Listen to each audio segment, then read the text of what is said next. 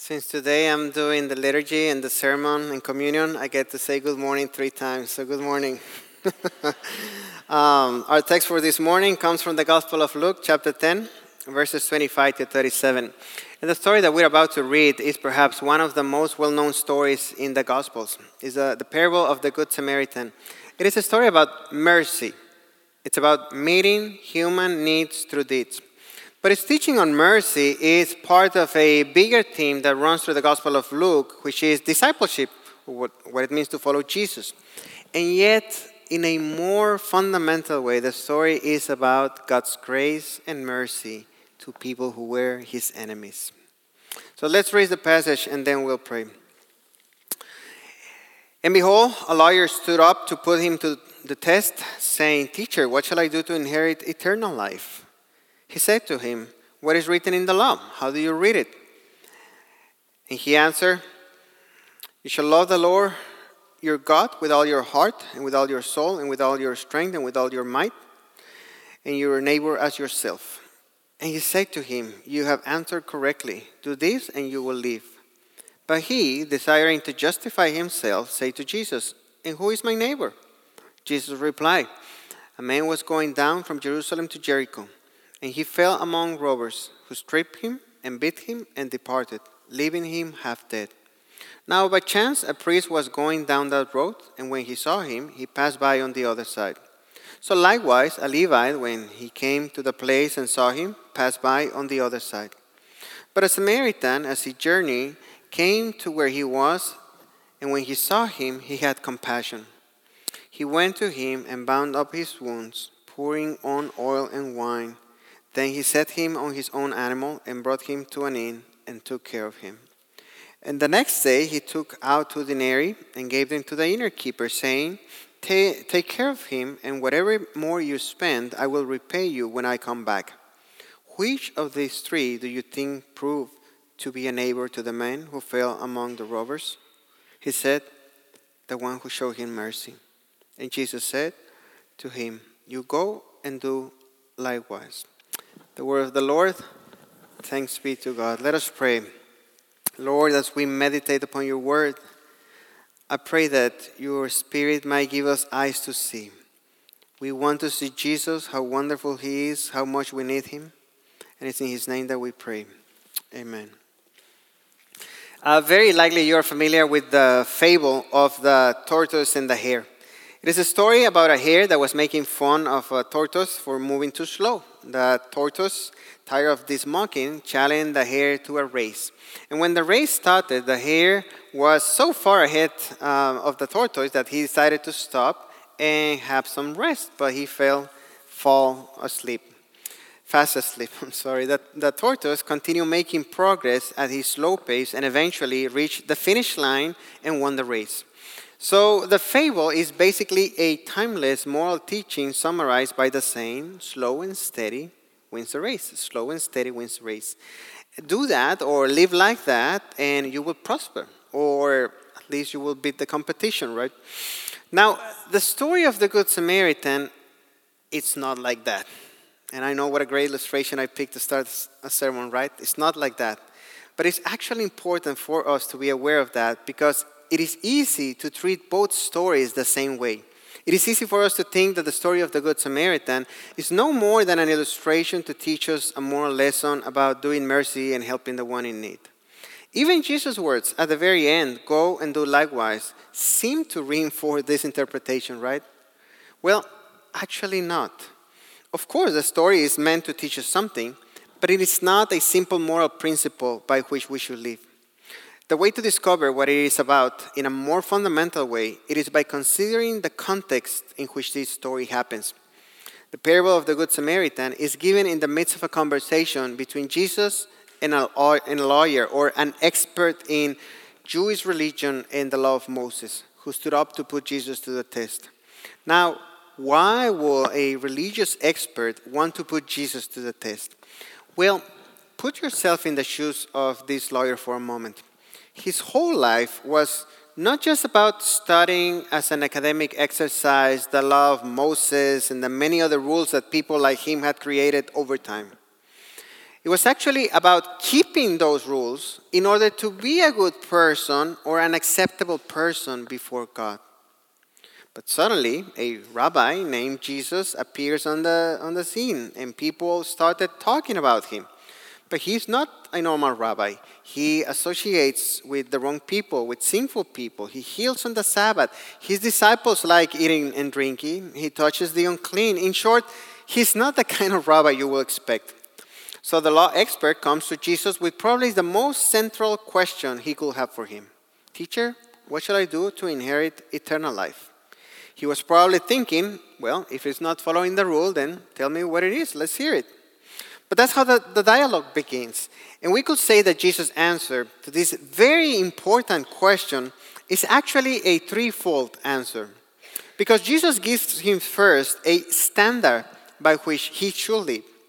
Secondly, Jesus gives him a clear picture of the standard, perhaps to dissipate any excuses.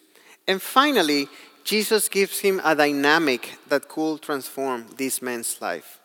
A standard, a picture, and a dynamic. So let's look into each of these. First, the standard. A skill that I have been trying to learn in the last few years is the skill of asking good questions. But it's hard. But I have found it very helpful, especially when you are coaching someone and that person comes to you with a question, but with the underlying assumption that he already knows the answer. Which many times it has been me, the one that comes that way. But one of the greatest things that you could do in such cases when you're dealing with people like me is actually reply with a question. And that's kind of what's going on here. The law expert came to Jesus asking, what should I do to inherit eternal life? With the underlying assumption that he already knows the answer. He's asking, but he is sure that eternal life is something he could achieve or earn on his own, by doing his best in keeping the law. Now, notice how Jesus doesn't say, forget about the law of God. Just follow your heart. That's all that matters. Maybe that's what the man expected to hear from Jesus. Perhaps that's how he was planning to trap Jesus in an error. But that's not what Jesus answered. Jesus replied, what is written in the law? How do you read it? So instead of dismissing the law of God, Jesus actually upholds the law of God as the standard. But what he wants these men to see or to realize is that even though that's the way we should live, we can't. So trying to earn God's favor or God's approval by obeying the law, it's an impossible task. But the law expert doesn't see that yet. So in response to Jesus, he replied with a common summary of the law by quoting from Deuteronomy chapter 6 and Leviticus chapter 19.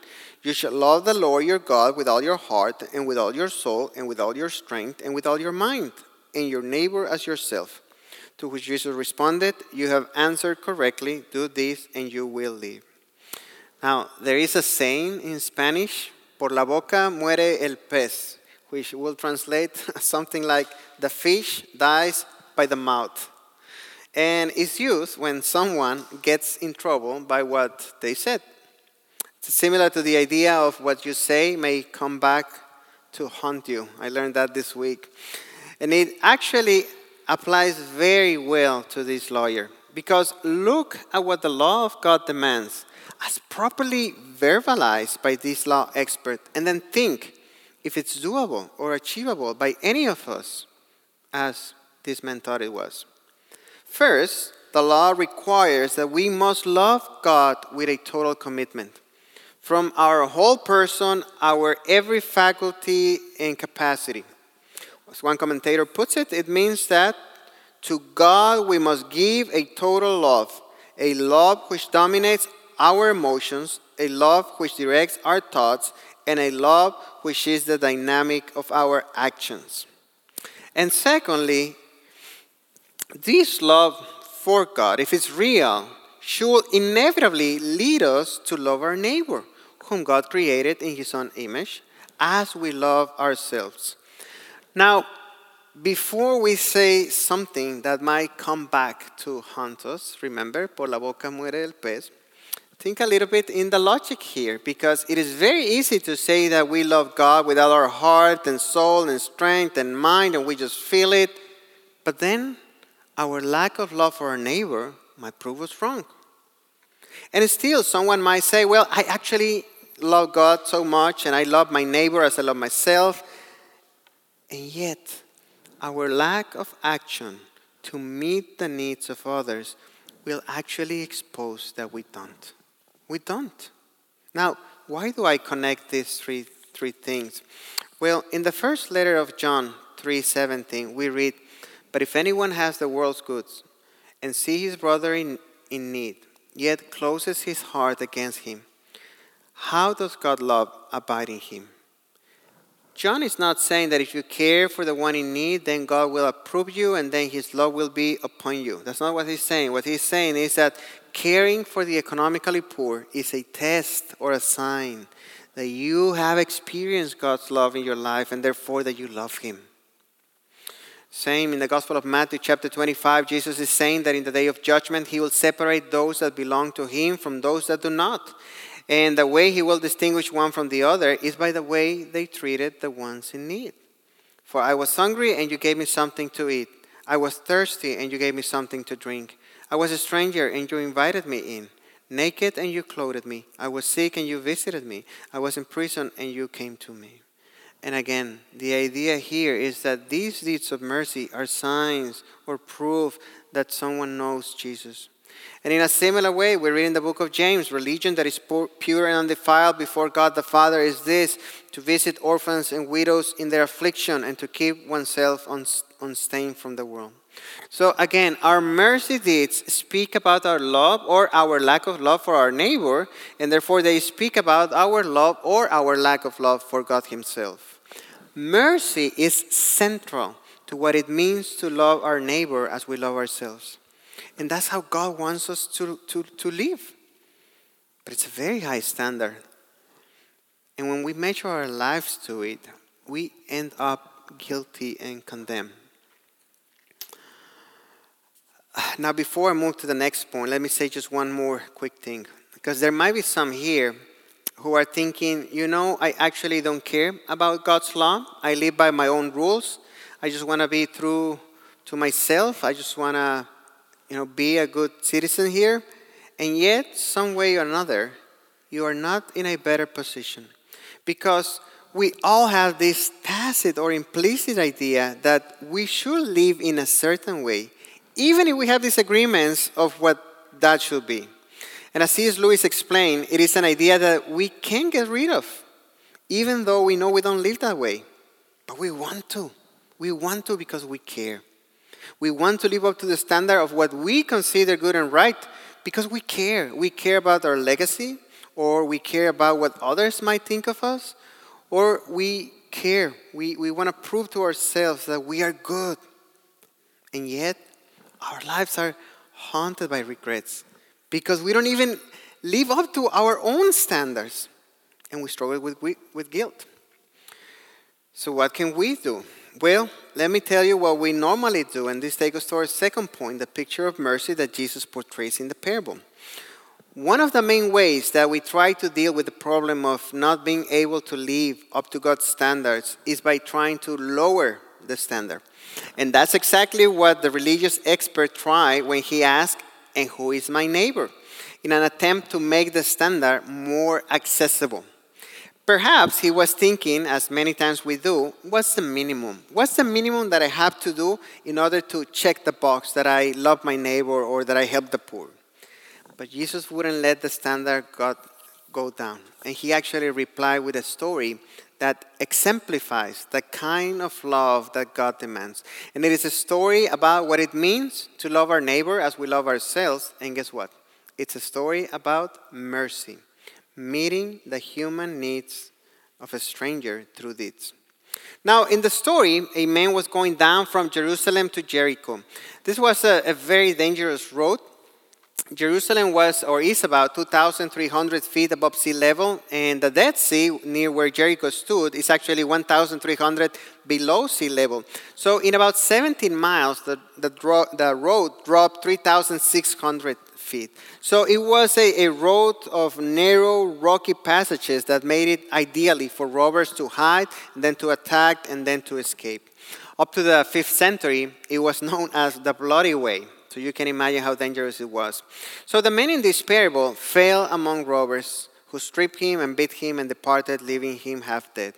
Now by chance, a priest was going down that road, and when he saw him, he passed by on the other side. Then came a Levite who as well saw him and passed by on the other side. Now it is interesting that both the priest and the Levite served at the temple. They were religious people. Both of them were required to help this man, but instead, deliberately trying to avoid the possibility of any contact, they passed on the other side. Probably both of them were afraid of becoming unclean according to the ceremonial law by touching a man that was probably dead. But perhaps even more pressing than becoming unclean was the possibility of risking their own lives. They probably thought, if the robbers are still around, what could happen to me if I stop and help this man? But then came a Samaritan who thought, what will happen to him if I don't stop? The Samaritan had compassion, and what he did was basically meet the human needs of the man on the road through deeds. He went to him, bound up his wounds, poured oil and wine, set him on his own animal, brought him to an inn, took care of him, and then paid to the innkeeper to take care of him. It's an amazing picture of mercy in action. And as I mentioned before, one of the things that the parable intends to do is to prevent us from lowering the standard of what it means to love our neighbor. In other words, it is a picture of what true love for our neighbors looks like. Now, think for a moment some of the ways we try to lower the commandments that we read in the scriptures regarding caring for the one in need. And I'm going to give you actually a couple of examples. Many times we think that we are to help people only if we like them, only if they are like us, or only if we have something in common with them. So we worry about one of our friends, going through difficult times, and we should.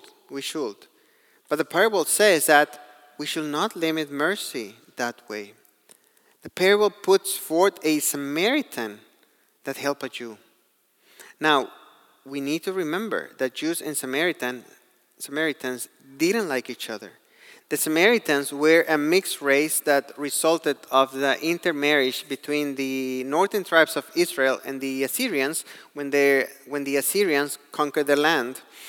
And they were seen by the Jews as an impure race and as heretics. There was great animosity between them. So the Samaritan very easily could have excused himself from helping the man on the road. He's not my responsibility. He's not part of my clan. He's not a person that I can relate to. He doesn't believe what I believe. He's not in my agenda for today. He's not someone that will ever pay me back. But here's the thing. He didn't. We can't limit mercy to the people that we like or to the ones that are similar to us. We can't limit mercy even to our own Christian community. Galatians 6:10 states, "So then, as we have opportunity, let us do good to one another. Let us do good to everyone, and especially to those who are of the household of faith." So we must take care of those who are part of the Christian community, not just our local community, but the local Christian community. But we need to do good to all people. One of the key reasons for doing mercy to all is that the nations will see and will know the Lord and will come and worship him. In Matthew 5:16, Jesus said, "In the same way, let your light shine before others so that they may see your good works and give glory to your Father who is in heaven."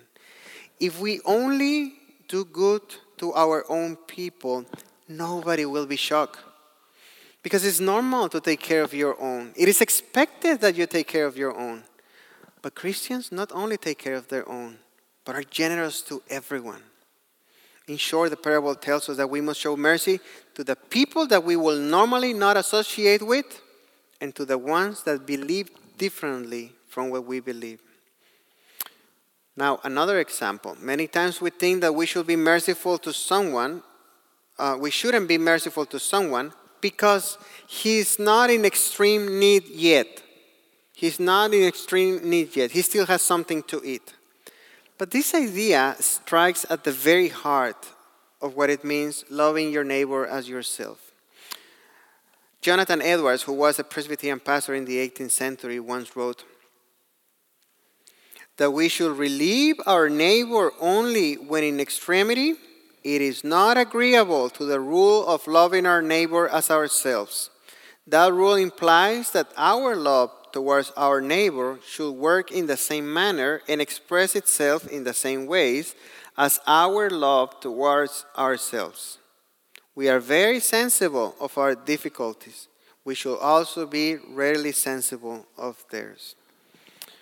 Let me give you an example. Many of us who have kids, we know the value of enrichment opportunities at an early age that will help our kids in their development in many ways, and that will open doors for them in the future. Perhaps a scholarship, perhaps a better GPA, or we care about the quality of education that our kids get in school, or we care about supporting their education when we feel like they're staying behind in a particular subject. Or we care about them just like exploring new things that will just stimulate their minds and make their eyes, shine, full of creativity. And this is good and right. This is good and right. But to love our neighbors as ourselves requires that we look around to this neighborhood or to the kids of our employees. And then we ask, but what about them? What if I don't stop? What will happen to them if we don't stop and help? That's what it means to love our neighbor as we love ourselves. Now, let's move on to the third point, the dynamic that could transform our lives. Up to this point, there's a strong possibility that many of us are feeling guilty because we know we haven't done enough for our neighbor. But guilt and pride won't take us anywhere. And the point of the parable is not to leave us feeling guilty. Guilt or pride won't change our hearts and won't bring about the life God wants us to experience. So then what? What can bring change? What can transform our lives? Well, Pastor Tim Keller, to whom I'm very indebted to my understanding of this passage, calls it a dynamic. Jesus wants this expert of the law to understand the dynamic that could transform his life. But let me explain what that means. Think again on the story. A man fell into the hands of robbers between Jerusalem and Jericho. First come the priest, then come the Levite. None of them stopped. But then, what if the story will have ended not with a Samaritan stopping to help, but with a Jew passing by and seeing a poor Samaritan lying on the floor, half dead? But because he was a caring person or a moral man, he stopped and he helped this poor Samaritan. Now, what will the religious expert make out of that? He could have thought, if I were that fellow, I wouldn't stop, and help the Samaritan. He doesn't deserve it. No, thank you, But most likely, because he was a man trying to keep the rules, he thought, what a righteous man he is. I'm going to live like him. I know I can do better. But that's not how the story goes. You see, the way Jesus tells the story is by putting the Jewish man on the road, half dead, and the Samaritan is the one that stops and shows mercy. If the man laying on the road was a Samaritan, it wouldn't be surprising that the Levite or the priest didn't stop, nor will it be shocking that another Samaritan had stopped to help a fellow Samaritan, a fellow brother. No big deal there. The story is shocking because it was A Samaritan that stopped to help a Jewish man on the road. A Jewish man, just like the law expert. So the question Jesus wants the lawyer to think about first is not which character of the story would you like to be like, but instead, what if? What if it were you, the one half dead in the middle of the road? What if your only hope was to receive mercy and compassion from an enemy who owes you nothing? Wouldn't you want him to have mercy on you? And then, if that had been you and you had gone through that horrible experience, but somebody had showed you that kind of mercy, how will you then look at and treat other people, perhaps in similar desperate situations, regardless of their race? Will you show them mercy? It is not until you experience that kind of compassion, radical compassion, that you can show that kind of radical compassion. But where do we get it? Where can we experience that kind of abundant mercy capable of transforming our hearts and capable of moving us to radical generosity? Where do we get it? Well, only in Jesus. Because the Bible tells us that we were the ones lying by the road with no hope. We were not half dead, but completely dead in our trespasses and sins. We couldn't do anything to fix our situation. We couldn't even call for help. But God, being rich in mercy, because of his great love with which he loved us, even when we were his enemies, he sent Jesus to rescue us. And he didn't just risk his life, but he gave it in our behalf because he loves us. And only when we taste that infinite mercy of Christ, and in the degree that we actually rejoice in that mercy, is that we can show the radical kind of mercy that God wants to see in us. Because only that mercy will make us be brave enough to risk our comfort, to risk our lives, to risk our possessions. Only that kind of mercy will help us see the value and the dignity of every human being as created in God's image, and will give us the desire to see them experience the same grace of Jesus and then to see them flourish. And only that kind of mercy will make us feel secure and accepted before God, even when we fail, and will lead us to repentance, and will lead us to try again and try again. Friends, we live in the road to Jericho. There are more than 300,000 victims of human trafficking at any given moment in the state of Texas. 79,000 of them are minors and youth in sex trafficking. Houston ranks number 1 in terms of human trafficking rates. And ironically, I believe we're also number 1 in as the city with the most mega churches. 1 in 3 children in our city lives in poverty. There are more than 17,000 kids in foster care in the state of Texas. Now, 95% of the kids that on the school that we partner that we partner with here in the Spring Branch are actually on free or reduced lunch, which means, I'm sure, that they don't get many extracurricular enrichment opportunities that will help them flourish. So we need to stop. We need to stop and ask, what about them? What will happen to them?